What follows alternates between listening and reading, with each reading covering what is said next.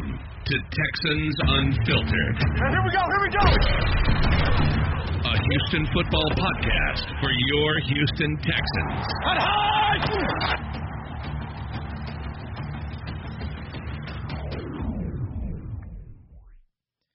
All right, welcome to Texans Unfiltered. I am taking over this week. James is in California, being a slacker. I don't know, playing in the ocean or in the beach, in the snow. I don't know. California pretty much has everything. So he's just, being a bum. So we're going to take over. And we got a special guest, Cody. He's going to help co-host this week, hopefully keep the show going and keep it entertaining. First off, I want to start off with just giving a shout-out to Running Game Clothing. They're, of course, our sponsor. Use the code UNFILTEred. Get 25% off. I know it's after Christmas. It's probably a little bit late to get your gifts. But, get something for yourself. I'm sure somebody gave you some money, or if not, then, use a credit card. All right, Cody, how are you doing, man? Hey, man, I'm doing really well. How are you doing today? I'm doing good. I just drove back from Nashville, Tennessee, so I'm a little tired and a little sore. So don't mind me if you hear me moving around a little bit, but it's all right. No worries, man. No worries. I got my dog snoring behind me, so don't mind me if you hear her. No worries. All right, so what did you think about this game? It was a lot of emotions. Sometimes ecstatic highs and very destitute lows at other times. But, man, it had everything. Summary, I think I'm the general person in our Discord that tries to be maintaining the most amount of positivity. And I think I still have some nuggets of positivity to sprinkle in over this game. But overall, like I said, I'd rather take an ugly win over a beautiful loss any day. Yeah, that's one of the questions that I actually had with my dad. It's going back, would we rather watch that Seahawks game, which was just an absolute game of beauty. It's from Deshaun's rookie year. When you say the Seahawks game, everybody knows what you're talking about. That was a phenomenal game. It was a lot of fun. Would we rather have one of those again, or would we have another win where we're now 10-5? I take another win any day of the week, personally. But, I mean, that Seahawks game was glorious and brilliant. But, again, I'd take a win any day of the week. Yeah, that Seahawks game is one of the best Texans losses of all time. They'll probably play it on the NFL Network again. It'll probably be one of the games they play when Deshaun's career is over and they do one of the highlight games. But it's, as a fan base in general, as much as we're fussing and moaning about not winning, it really does seem like the vast majority of people would rather have a Seahawks game where we go out there, the offense lights the world on fire, and then we lose, versus this game where, I don't know, Deshaun just looked a little lost. And we grinded it out. Thank you for Santa Jameis, because he really did gift that game to us, but a win is a win. Yeah, absolutely. I think it just comes down to perspective, a lot of it. It was an ugly game for sure, but at the end of the day, we won. We beat a team that was pretty much red hot coming into this, and that's like the second week in a row we've done that. A lot of people counted us out coming into this. And again, we won, and we clinched the AFC South. I think, again, the AFC South is not enough, just like the T-shirts that our players were wearing after the game. But I think just going into it that way, we should be happy. Again, there's a lot of ugliness that happened in this game, but there's a few sprinklings of actual good things that I think are very positive for us going forward. Yeah, every single team, whatever division is not enough. That's just what Nike's rolling with as their generic playoff slogan this year. And, but it's true, especially for this team. If you sat there and took a look back at franchises that have had success in the teens, we're right there with, not the Patriots. The Patriots win every year, but just, we're right there with the Steelers. We're right there with I don't know who's another team that really dominated their division. I think this is unfortunately the same division, but I saw a Reddit post recently that was the win-loss ratios of every team this past decade, and we're literally tied with the Colts, which is awful to say, but also kind of somewhat okay to say, but still feels just disgusting to say out loud.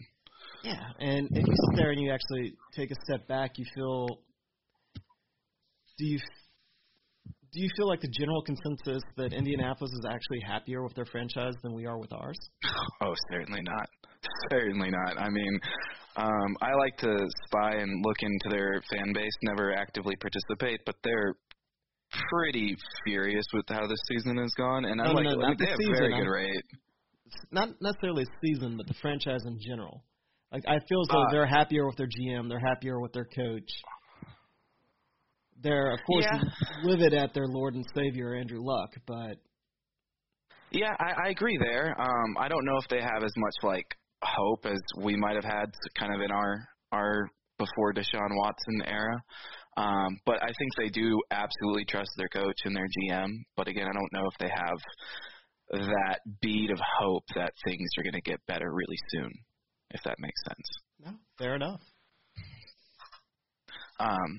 But, yeah, speaking of things that are going to get better really soon, some things that I actually saw that I really liked from this game, y'all had spoken either last week or a couple weeks previously about how you were really impressed with this team and showing us different ways that we could win, especially on the offensive front. To me, this was kind of showing us that we could win defensively, especially without JJ. It kind of got a little bit muddy towards the end. But, I mean, man, 5 turnovers it was, pick 6 off of the second play of the game, Reed picking Winston off of the next pass attempt. It was, all around we had some fluky plays, but, it was a really good defensive showing from us. And it was a pretty good thing to see going into the playoffs. There's a lot of improvement to be had on the defense, but it was nice to see our defense actually come through and make us to give us a win. Yeah, that's just another way to win, and this was not led by the offense at all. It wasn't led by the special teams. It was led by our defense. And I don't know, taking all these things into perspective, do you think that we are a top team in the AFC? Not just a division winner, but an actual top team. That's a hard one. I certainly think that we have the potential to be a top team. That's the thing. Floor and ceiling is just the problem with our team. We've shown that we can beat the Patriots. We've shown we can beat the Chiefs. We kind of got whomped by the Ravens, but I do think we can hang in there with the top of teams. We generally seem to be having problems, at least when we're getting stomped with the worst of teams, which is something I'll take. I'd rather get stomped by the bad teams and win to the great teams any day of the week, because you're going to play good teams in the playoffs. But yeah, that's just kind of my perspective on things there. Yeah, when we're all done with the season and we're looking back on it, the fact that we lost to the Broncos and the Panthers is just going to be the most head-scratching thing ever. Yeah, I mean, but the Patriots get some of those games every year, too, and no one really, I guess there are the couple of weeks where they're saying the Patriots dynasty is dying or Brady's done, which they're saying a lot this year. But, they had fluky losses last year, too, to Miami with the Miami Miracle, and ended up winning the Super Bowl. Now, I'm not saying we're going to win the Super Bowl, but, every team has those fluky losses. It's football. Yeah, for real. All right. Well, let's kind of get into the breakdown after we kind of I have a quick question for you. Absolutely. Have you ever heard Tim Kelly speak? Yes. I actually, much like you, I pretty much listen to everything this team puts out, whether it be interviews or just people talking about us. So I'm habitually addicted to this team. So I literally just got done listening to his 1 minute and 36-second interview after today, which was he rushed off that stage. Nice. Well, I'm going to play a clip for people, partly just because I have a new toy and I can. And the other part was, I want to make sure everybody knows what Tim Kelly sounds like. Yeah, I think each game is independent, let alone each year. So I think It's all execution, and that's the frustrating part with it, is because a lot of times it's mostly a self-inflicted wound that ends up stalling the drive. So again, that's something we're going to focus on this week, and hopefully we can come out and get some better results. You said that there were multiple breakdowns. What was the source of those breakdowns you saw? Yeah, it was just like we said, just like lack of execution from different position groups. I swear to God, he could be Bill O'Brien's little son. Oh, man. I mean, he learned everything from Bill O'Brien down to how to talk to the media. That's not a joke. Like, I swear, Bill O'Brien gives him a little book, and he's like, okay, you're going to read this page, this paragraph, and in this tone with this voice, because they sound related. But at the same time, his very generic response that it's all about execution is right. Oh, I 100% agree. 100%. Got to be one of the easiest answers ever for a coach. Why didn't y'all execute? Because we didn't execute. Standard is a standard and all that. No, I totally agree though. Like, I think like game plan wise, we actually came into it with fairly decent game plan, at least defensively. Offensively, that was kind of hard to sort out just because of the total lack of execution. But I mean, fans are going to complain all day about coaches, but that's just going to happen. But at the end of the day, players need to execute. They're the people on the field, and yeah, that's the biggest problem I saw. I just got done watching the All-22 before coming into here, and that was the biggest problem I could see from anything, was just mistakes and lack of execution. Yeah, it typically is when you pull up the All-22, and honestly, I am just now rewatching the condensed version. I tried to watch this game while driving to Nashville, and, you know, Tennessee is an embarrassment of a state. There's a couple of nice spots there, but for the vast majority of that state, like, they don't even have cell phone coverage. So this great idea of, you know, streaming your game and having my wife drive, and it was going to be perfect. It lined up exactly with when my little boy takes his nap. I'm like, I'm going to be able to watch the game, and I swear the whole time I'm just sitting there watching a circle just spin. Oh, man, so frustrating. Well, at least you didn't have to watch as much of the frustration on the field then. But you know, I think that actually made me more frustrated. I can feel that. I think my wife looked at me over there, hitting my phone, just pounding it, like, what is wrong? Are y'all losing? And she, at the end of the game, she was like, there were several times where I'm like, all right, we got it, it's over. And she's like, isn't the game over yet? I'm like, no, there's still time left. They messed up again. Oh, yeah. I think that kind of there's like a list of takeaways I wrote down, and kind of the most disappointing thing to me that kind of sums up this game was that after Adai, or I can never get pronounced his name right, but after he got that final kind of game-ending interception, we gave the ball back to them, and that's just like, sorry.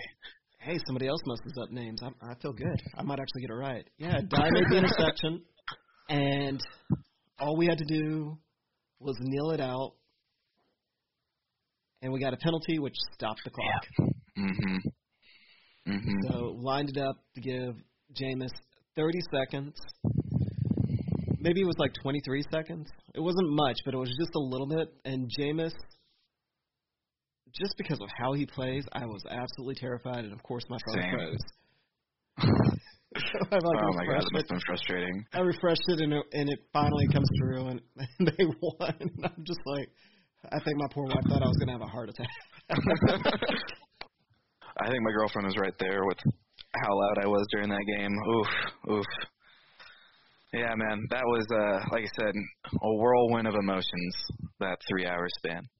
All right, well, let's get into it. I think we ran on first down 21 times. Yeah, I just watched that. I don't have the exact numbers there, but I can tell you that it largely wasn't successful. The defensive effort from Tampa Bay was just incredible. I really have to say that. Vita Vea, however you pronounce his name again, I'm sorry, but like he had a game this game, absolutely incredible, making plays everywhere. I'm sorry, we had 15 first downs, so no, we had. How many 3 and outs did we have? I wrote percentages down. Like, we had 28.5, 29% on third down conversions versus them 53. So, not great there. Yeah, well, we had 63 total plays. At one point, I can't remember how many exactly first downs we had because, driving in a car, my note-taking was horrible. 2 first down plays were pass plays for the entire game. Now, based on Bill O'Brien's comments in the past that Watson has full control of the playbook at the line of scrimmage, what the hell are we doing running on first down every single time against the number 1 ranked rush defense? Man, I have no answers for you there.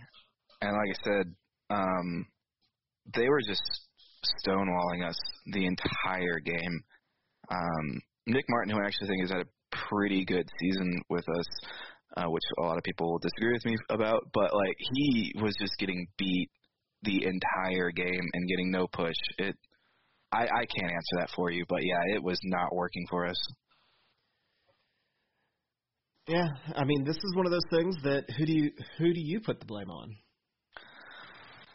I don't think there's any one person you can put the blame on.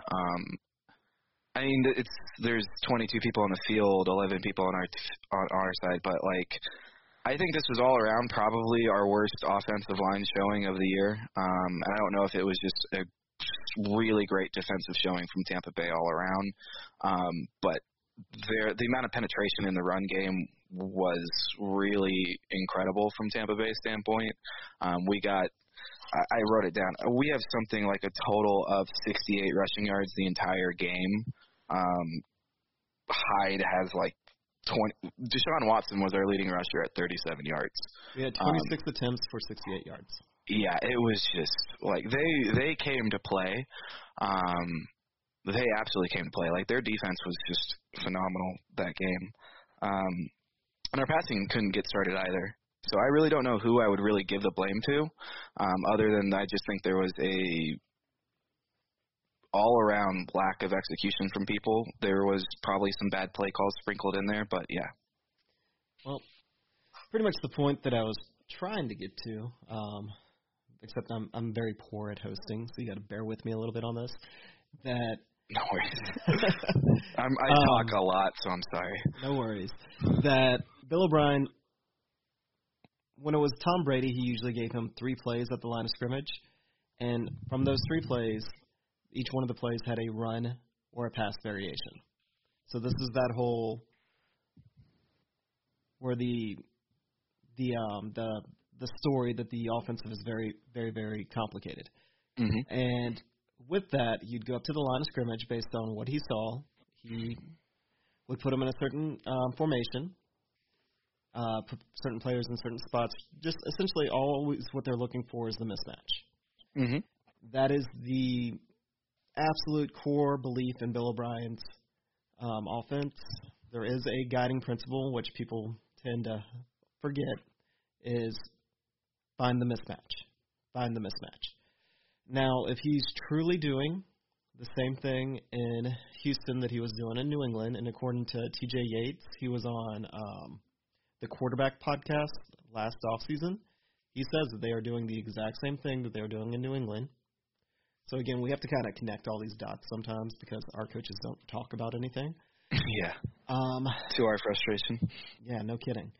So, based on that, even if they simplified it a little bit for Deshaun, because Deshaun is running an offense that Brady was 8 years into the league as a quarterback before he had to run this offense. Remember, they ran a much simpler traditional pro style for a long time in New England, and then they switched to a spread, which this offense really is a spread offense. And so if they're simplifying it, not because Deshaun Watson isn't as smart as Brady, just because he's not as experienced as he was. So let's go with this guess that he's going up to the line of scrimmage with only 2 plays, and both of those plays have a run or a pass variation. So who is picking the run play?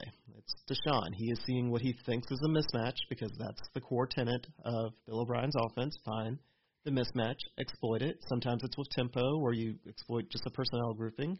Sometimes it's one player that you know you can pick on. So whatever Tampa Bay was doing was making Deshaun believe that there was a mismatch in the run game. Mm-hmm. This is not the first time that a team has done this to the Texans. We've had several games last year, where our run pass, especially on offense, would skew way too far to run. Now, I don't know this for sure. There's also another belief that if you've got a team that's got a very, very good pass rush, you're not really running to gain yards. You're just running to hurt the pass rusher. I mean, think about it. Football's physical. You don't care about the efficiency. You know that if the guy gets punched in the gut a couple of times, he's not going to run as fast. Mm-hmm. Which is something that always seems to get lost when people talk about running on first downs. So those are the two thoughts that I'm kind of having. And I don't know which one's right. I'm just kind of throwing them out there. Just, you know. Yeah. I also don't really know. Like, I absolutely believe that Deshaun has at least 2 to 3 plays to call at the line of scrimmage at any given time. I have no idea what mismatch he was seeing, especially, like you said, against the number 1 run defense in the entire league. But it's something that has to be fixed.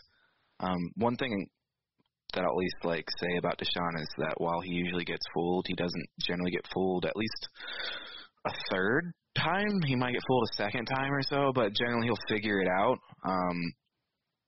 So, I mean, I have pretty much every faith in Deshaun for at least improving in that aspect, but yeah, that was not something great seeing going into the tail end of the season and going into the playoffs. Yeah, to me that's what's concerning. But there is a little bit to Deshaun's character, which is also what part of makes him great. He sometimes doesn't care if there's a mismatch there or not. He just believes wholeheartedly we're going to beat it. Mm. And that, to me, is actually Deshaun's. It's part of his strength, but it's also his greatest weakness. Because there's times, dude, it's like, you know, it's just not working. Let's play smart. Let's just not try. We're not going to always be better. Sometimes we got to be smarter. Mm-hmm. And then, secondly, the big thing about our offense is why do you think it crashes and burns without Will Fuller?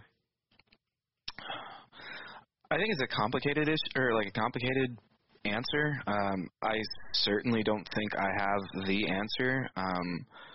I think a big part that a lot of people aren't talking about, other than just Fuller's mad speed and really great route running abilities, is that there's a lot of inexperience on our wide receiver group outside of just Hopkins and Fuller. You take them out, we have Stills, who's, again, very new to the system. We have Carter, very new to the system as well. I mean, he's had a year. And then we have Kiki, who's missed all of training camp with an injury. And at least I know you're pretty familiar with my rants on Discord, but other listeners might not be. But one of my biggest complaints is when Fuller goes out is just wide receivers running the wrong route, especially Kiki. And I see that a lot, especially in Tampa Bay. There was several times where Stills ran the wrong route, and you could see Deshaun getting on him. And so I think it's a matter of an execution and just maybe not having the right personnel to run some of these plays without Fuller. Yeah, I think that's pretty much really what it is. It boils down to just trust with Stills within the system. If you look at some of the analytics guys, Kenny Stills is actually one of the most efficient receivers in the league. Mm-hmm. He wins more deep routes than just about any receiver in the league. He is really a one-for-one replacement for Will Fuller on deep routes. Fuller, I am going to definitely hear that one. But Stills is a hell of a player. He's just absolutely. He was on the Dolphins for training camp. He was on the Dolphins for preseason. That chemistry is just not there. And if you go back and you watch some of the throws to Fuller, it's not even that he's open. Watson just trusts him. He's like, I don't care. I know he has that relationship with both Hopkins and Fuller. Just throw him the ball, and something good will happen. It's not throwing him open. It's not even waiting for him to open. It's not even waiting for a window. That goes back to what we were just kind of talking about. Sometimes Watson doesn't really care what the mismatch is. He thinks that his guys and that he himself is going to beat you no matter what. And he has that faith in Hopkins, and he has that faith in Fuller. He should have that faith in Stills, and they're just not on that page yet. They just don't have that relationship yet. Because if you just watch the All-22, you've probably seen Stills out there running all by himself. Like, what the hell is going on out there? He can sit down there and have a little teepee and have a little party all by himself because there's nobody around him.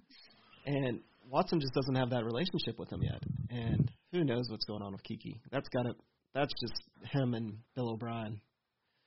Here's the thing that's scary about Kiki. They've talked about that 2-2-1, we win 2, lose 1, which is probably going to happen again.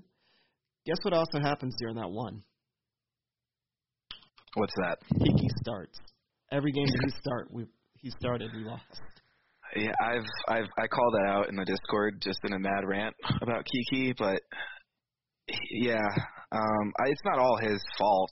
But he is host of some really bad offensive mistakes this year, and I really don't think it's something that can't be coached out. Most of his problems seem to be just like between the ears, and I think if he just is given some time, hopefully during training camp and a healthy training camp, he could hopefully sort it out. But like y'all have pointed out many, many, many times on this podcast, once you're in Bill O'Brien's doghouse, it is very hard to come out of it, and I would not be surprised to see Kiki on another team next year, but that might be a little too tinfoil hatty. Man, I hope not.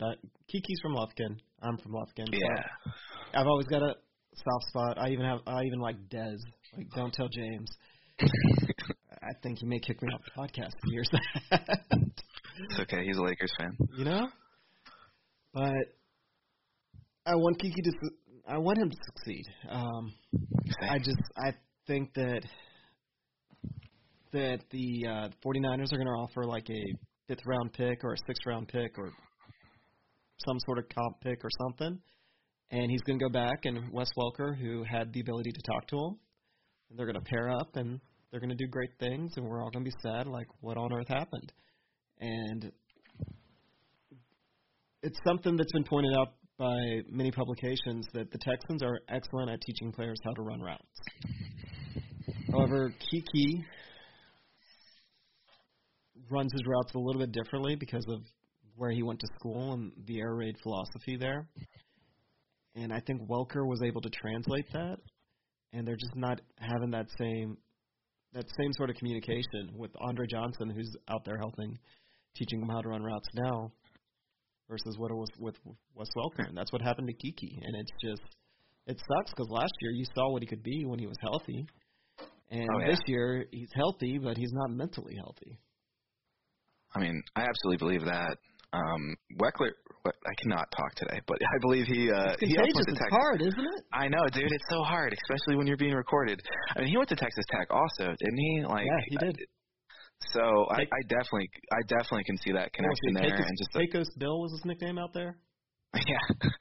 So I can definitely see that connection, and that just I like the 49ers connection makes way too much sense to me to not see that as a possibility.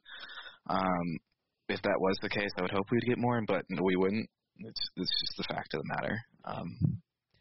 We're going to get crap, and honestly, I don't know. Somebody figure out what – well, let's talk about Will Fuller a little bit. Okay.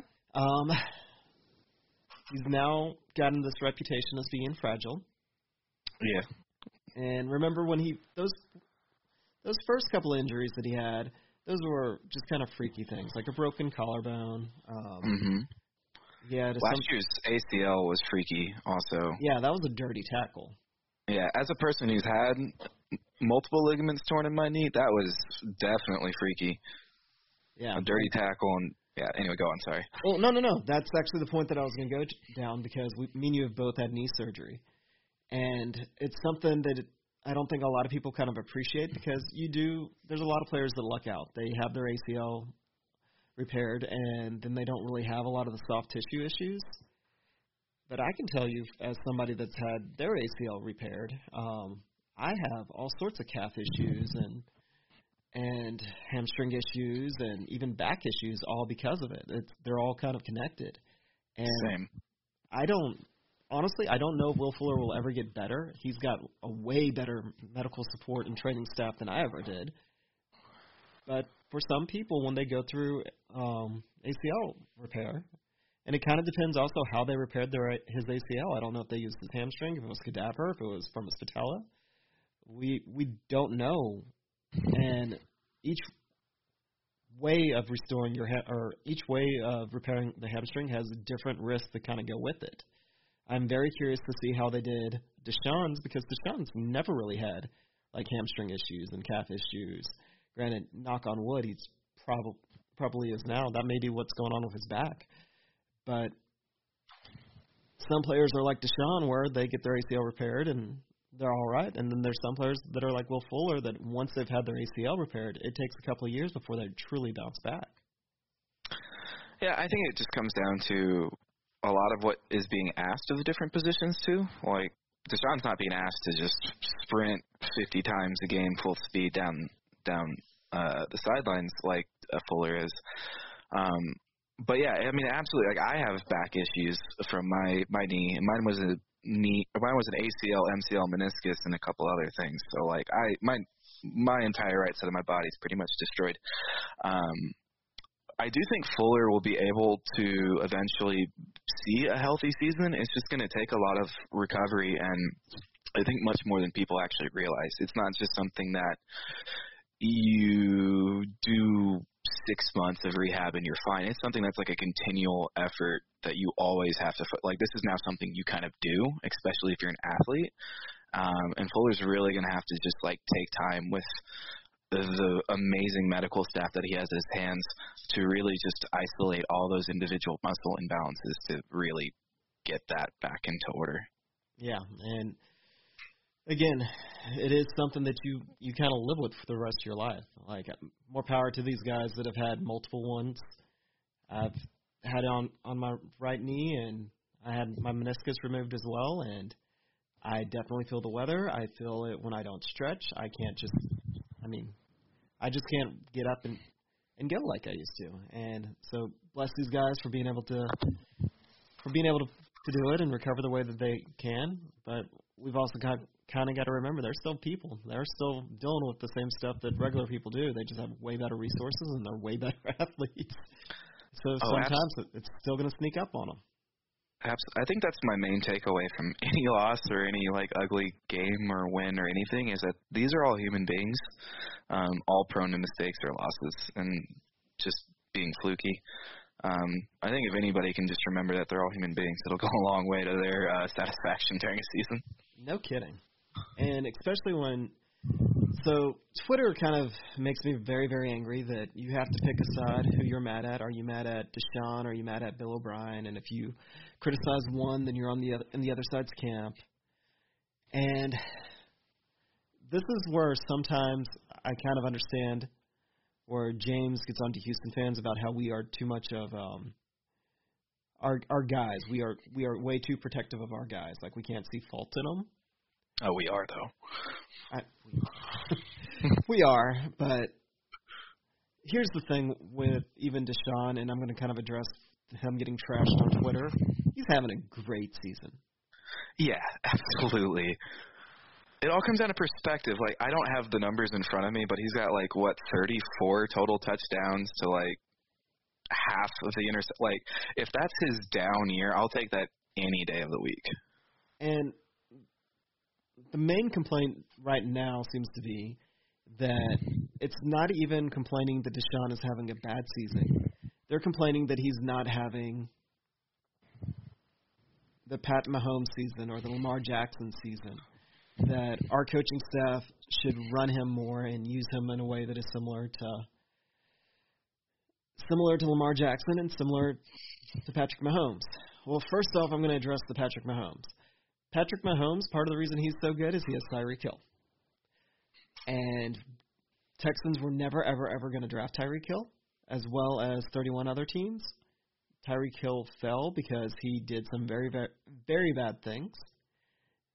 But you look at the splits with him on the field versus him not on the field, And that's when Patrick Mahomes looked human again. So, very similar to Sean without Fuller. Very, very similar. This is not just a product of coaching, it's a product of personnel. Now, the Texans are actually, I think they're in a really, really good spot personnel-wise. We are going to probably end up being more balanced and less star-heavy than the Chiefs are over the next couple of years. And I've said for the past 2 years, look at the third year in after his rookie season. So not last year, not this year, but next year was the year that I'd kind of pinpointed where Deshaun would take the next leap, not just because of where he's at, but because of where the players are around him. We have a very, very young team on offense. If you look at some of the guys that have been brought onto the roster, they've only been on the roster a year or two. Mm-hmm.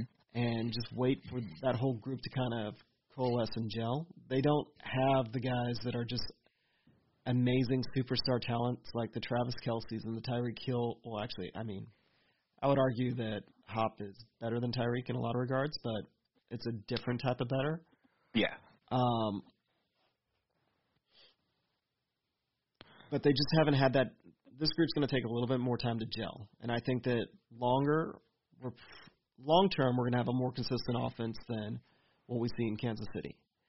Now, Baltimore, on the other hand, Lamar Jackson, part of the reason he's doing so well is because of the amount that he runs.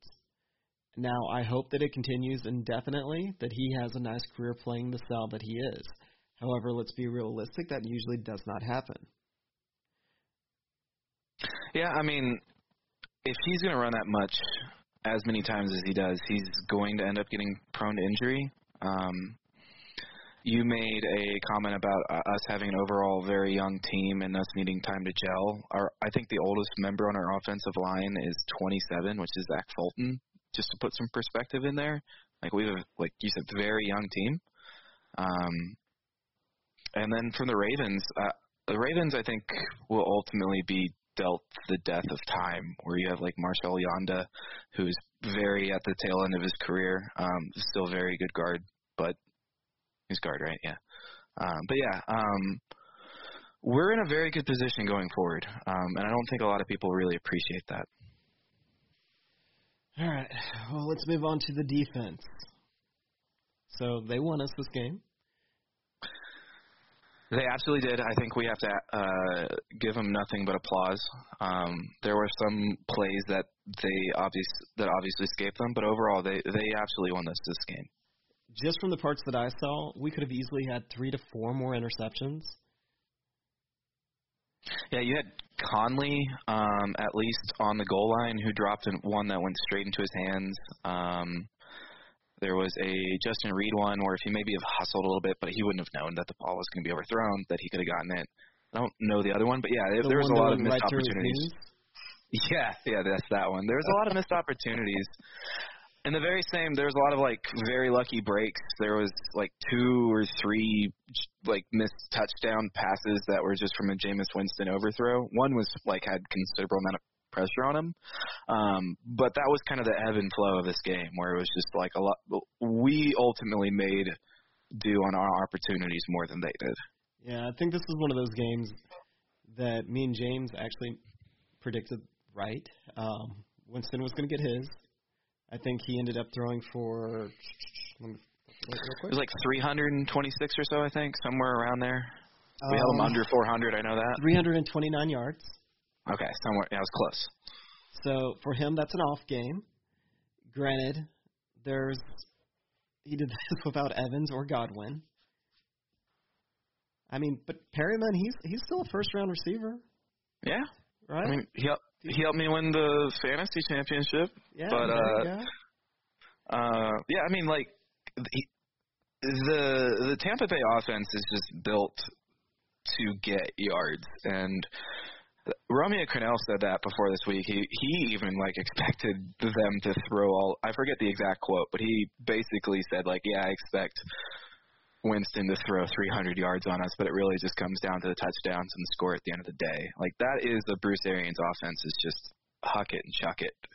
Yeah, it's chuck it, get big chunk plays, and then and then you can't convert the next first down. Get 30 yards, Exactly.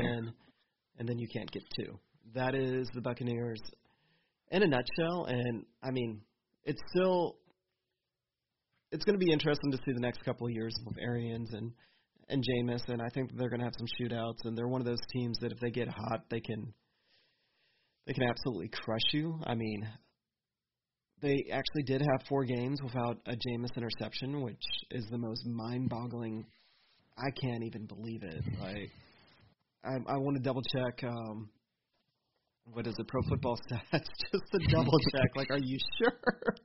Did that really happen? Because he more than makes up for it in the other 12 games. Oh, absolutely. However, they're still, I mean, they're 7-8 now. I mean, they are not the dregs of the league. They've been very competitive. A 500 team is not bad. No, no, and like coming into this game, they had 2 games of 450 yards plus. I forget the amount of touchdowns that Jameis threw in them, but it was like considerable offensive output. This was another one of those games where we like quenched the fire of on like a hot team. We did that with Tampa. We did that with the Titans. So I think that's another positive to take from this. Is like we are a killer of other teams' hype. Yeah. However, even though Justin Reed could have had 2 more interceptions, he's definitely my player of the game. Yeah, I think like him. I don't really know who else I'd give it to him. Maybe Roby just for the pick 6. I think Justin Reed deserved that pick 6, that block in the back, or was it blindside block? It was pretty weak. It was a block. If you watched all, if you watched all not 22, even on the ball. Like, yeah. What was Omenihu thinking?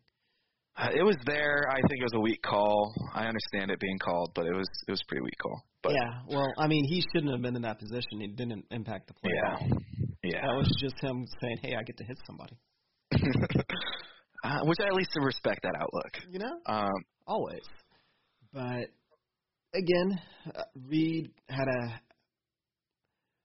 when Reed is out there and healthy, that just does something else with our defense. And it's kind of crazy to see how athletic our secondary has gotten.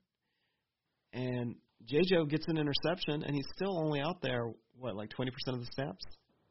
Yeah, it was insane how little he was out there. I think they said it was his lowest snap count of the year. And still, he's now number 1 Texans history in interceptions. Yeah. Best free agent signing ever. Ever.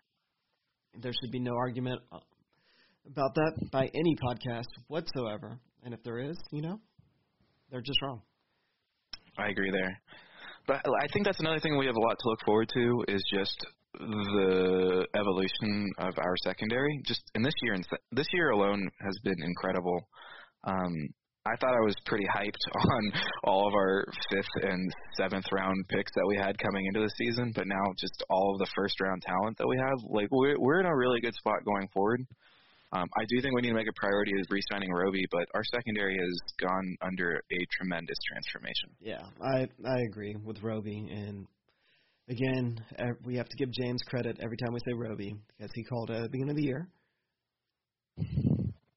Yeah, I mean, he was really good in Madden, I have to say. Like, I totally understand where he's coming from. Yeah, he was a beast in Madden, but couldn't play zone, and we had been a notorious zone team. Who would have thought that Bill O'Brien actually told us the truth when he said we're going to play more press man? And I'm so happy. Conley has been working out so well, too, in the times we've had him out there. He's, tied for 2nd in the most pass breakups? Yeah. I saw that in PFF something. Some probably hyper cherry pick stat. Every stat is cherry pick. It's a good one to have cherry pick. So we'll just kind of go with that because it makes us feel good. Absolutely. Anytime the PFF is in our favor, they're wonderful. Anytime they go against us, they're total BS. All right. Well, no kidding. Let's kind of use that as a segue, unless you have anything more to say about the defense. That's really about it. Well, I would say that our biggest weakness in our defense is still our pass rush. Agreed. But, hey, that Christmas news, that early Christmas present. Dude, talk about a Christmas present. Oh, there have been rumblings. I was going to let you officially say it so you could break the news to some, people who don't necessarily have internet updates. If you're listening to the podcast and you don't know what we're talking about, I don't have words for you. I just don't. I mean, it's JJ's coming back. Everybody knows it. By the time you've listened to it, you've heard it. But we're happy. We're excited. And that's what we need right now. We know that he's going to be a part-time player. I don't care if he's only a third-down player. There are times when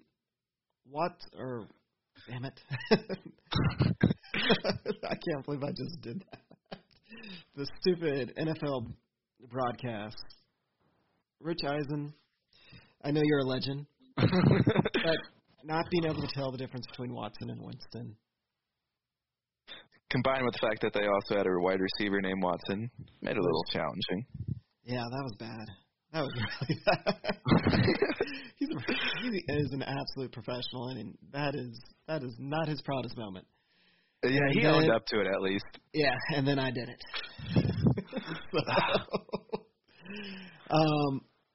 Yeah, JJ is back. And the past couple of weeks of watching opposing teams' quarterbacks stand back there for 7-8 seconds and then just having eventually a small window to throw. Hopefully with JJ back, even if JJ is just a decoy, taking up 2 blockers and cuts that time in the pocket from 7 seconds to 3 seconds, that gives our defense a chance to really make some noise in the playoffs. Because now our defense has proven, and they've played well enough to show that they can control a game. They have shut down some pretty good quarterbacks. We were less than 30 seconds away from going 3-1 against our murderer's row of quarterbacks this year. Let's not talk about Lamar. But other than that, we were so close to having this really, that first game of the year, throw that out. Those last 30 seconds, our defense has done everything that we've kind of asked them to do with this schedule.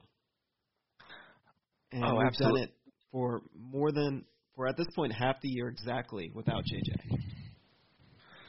Yeah, JJ coming back changes everything. Even like you said, if it's just a third down, if he's just a third down role, we're I think 31st in third down conversions as a defense right now. That would be insane. So many of those pass rushes that you said go from 7 seconds to 3 seconds with now our new upgraded secondary be converted to coverage sacks. It would just be it will be the difference maker in the playoffs for us. More so than I think any other player. More so than I think a healthy Fuller. I think just having JJ there will be so much more impactful. However, our defense our pass rush really hasn't been as lacking as you would expect. So, do you know what our average on sacks this year has been per game? I do not. 2.1. You know what our average last year was? I do not either. 2.5. Is it 3.5 you said? 2.5. Okay. That's not terrible. That's not terrible decline. No JJ, no Clowney. We're off our pace by about half a sack. So we'll probably end up 8 sacks less than last year. Which, if you had asked just about anybody that at this point, or at any point this season, that hey, we don't have JJ, we don't have Clowney, I don't think you would expect that. Yeah. I do think the biggest fallout from it, though, is when we do decide to rush 3 or rush 4, that the pressure is at many times non-existent. And when we're going into very, nickel and dime sets, that can really end up, like you said, giving the quarterback, 7 seconds to throw. JJ coming back, though, will absolutely change that. And we'll go, again, it'll be night and day. At least I'm hoping it'll be night and day. Maybe I'm getting a little too ahead of myself. No, that's absolutely true. It took Rack way too long to realize that he could no longer get any sort of pressure rushing 3. That just does not happen. He has to be creative with it, and you have to give him credit for being as creative as he has. Oh, absolutely. Just never, ever play prevent ever again. I don't even care if we're up by 30. Just don't. Don't. Yeah, no, just let them have that one big play. We'll do fine the rest of the time. But yeah, I think there was a time where Gibson actually almost got a sack this last game, but Winston just stepped up because he's a big dude and can do that. Like, Rack has actually been calling, minus maybe one game, a really decent game plan outside of Watt getting injured. I think the Ravens game was probably the worst. Maybe I might be forgetting another one, but I think Rack does deserve a little bit of credit, even after we were questioning if the game has passed him by. No, I think the Broncos game. Oh, yeah. I tried my best to forget that completely. We all tried to just black out, and that didn't really happen. Yeah, No, the Broncos loss is definitely on Rack. However, yes, it can be argued that the Panthers' loss was on Tim Kelly or Bill O'Brien, with our offense not being able to do anything. So that, again, that's the nature of football. It kind of happens. Pretty much my only ask and my only hope with JJ coming back is Rack keeps that creativity even with JJ there. I know that JJ gives you the ability to kind of not have to bring pressure because JJ is just going to create pressure. But I hope that Rex continues to use the disguises blitzes and blitzing more than he has previously, even when JJ comes back. And I like it when he's playing more aggressive, when our defense plays more aggressive. And I hope they continue to do so. I definitely agree there. As far as just an example of that second, or I guess the first Justin Reed interception, the second interception on the game, was a really great disguise. We came out showing, I believe, cover 2 man, and then switched to a high cover 1. I'm not too great with football terminology, so forgive me, but it was a pretty great disguise. And I remember watching John Harris's breakdown of it, and literally Winston never even looked to the left side to see the disguise and threw directly into Justin Reed's hands. If we can keep that up with an actual consistent pass rush, we may actually be a little dangerous.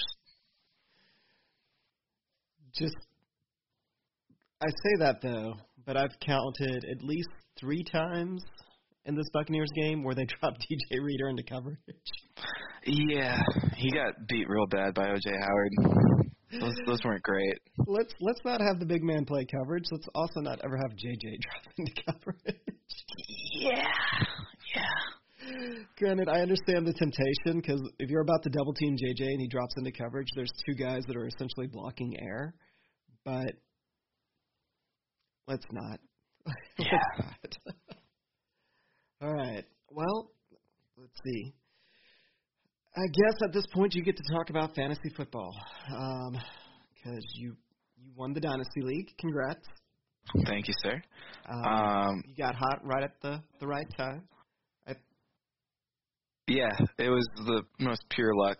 I think what separated the champion of this league from the Sacco was one median victory or something. I just want to say that my championship of this Dynasty League should be very synonymous with our Super Bowl victory this year. It's going to be ugly. It's going to be dirty. It's going to be really lucky, but God damn it, we're going to get it done. Well, let's look at, didn't you have Antonio Brown? Yes. My fantasy team name is Mr. Big Clowns. So yes, I did. So look at what you overcame. Yep. You went from being the saddest man on earth to the happiest man on earth to even sadder. Yeah. I mean, shout out to Young Ho Koo. He is my team's MVP. Just throwing it out there. Kicker MVP. And Dynasty's definitely, defense definitely wins you Dynasty championships. I'm just saying that. They carried me all the way through. I thoroughly look forward to getting absolutely crushed next year, but I'll be riding highs for years to come. Yeah. I'm not going to gripe, even though I led the league in scoring.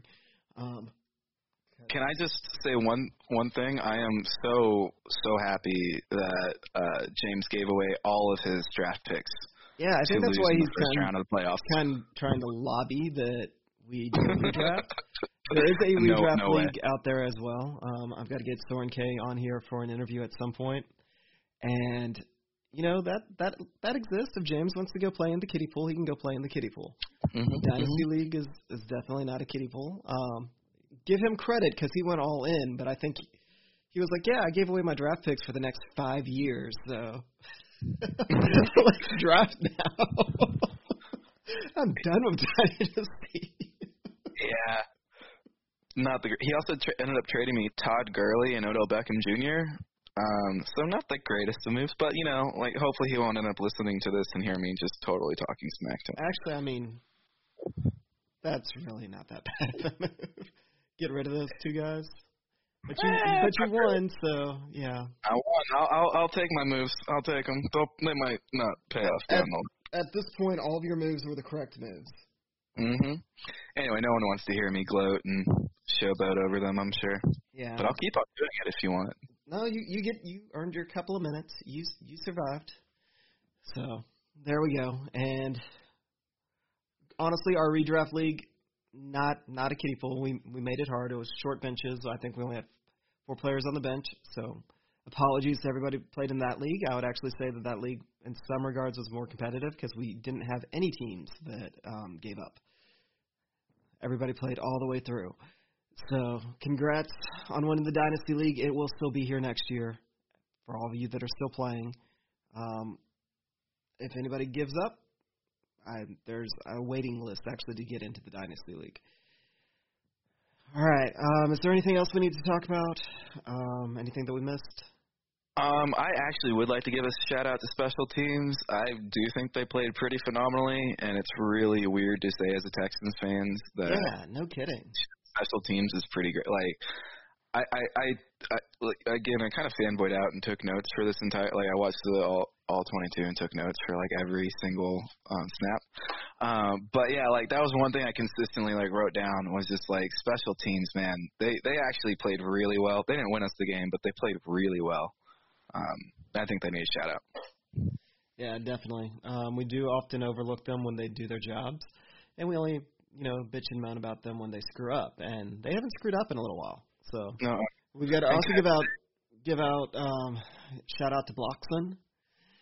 Yes, Blockson. And I also want to give a shout out to that pooch kick, that like fake field goal pooch punt was just my favorite play of the game. I'm just gonna say, but that's just a very stupid kick. I loved it. But shout out to Blockson also. He should be shout out. I believe he has been on every form of Texans media, and he has definitely earned it. 2 weeks in a row, he blocked a field goal. I hope he gets AFC Special Team Player 2 weeks in a row. He deserves it. Yeah, and he's justifying that contract that a lot of people were scratching their heads about this summer. Oh, every one of those blocked field goals is like an extra $2 million that I feel good about us writing him. All right. Now if we hit everything. Yes, I think so. At least all my takeaways have been hit. This is your chance, man. Anything you want to say, get it out there now. I don't know. Shout out to the Dynasty League. It was fun beating you guys' butt. Hope to see y'all next year. Other than that, shout out to you guys. Really great host. I really appreciated being on this podcast. This is my first time on a podcast, so I hope I didn't talk over you too much or do too many podcast faux pas. Shout out to listeners also. No worries. I'm the most awkward podcast host ever. That's why James typically does it, and I avoid doing as many interviews as possible. And I'm even more awkward in person. Everybody has met me in person. I do apologize. I'm not purposely rude. I'm just awkward. All right.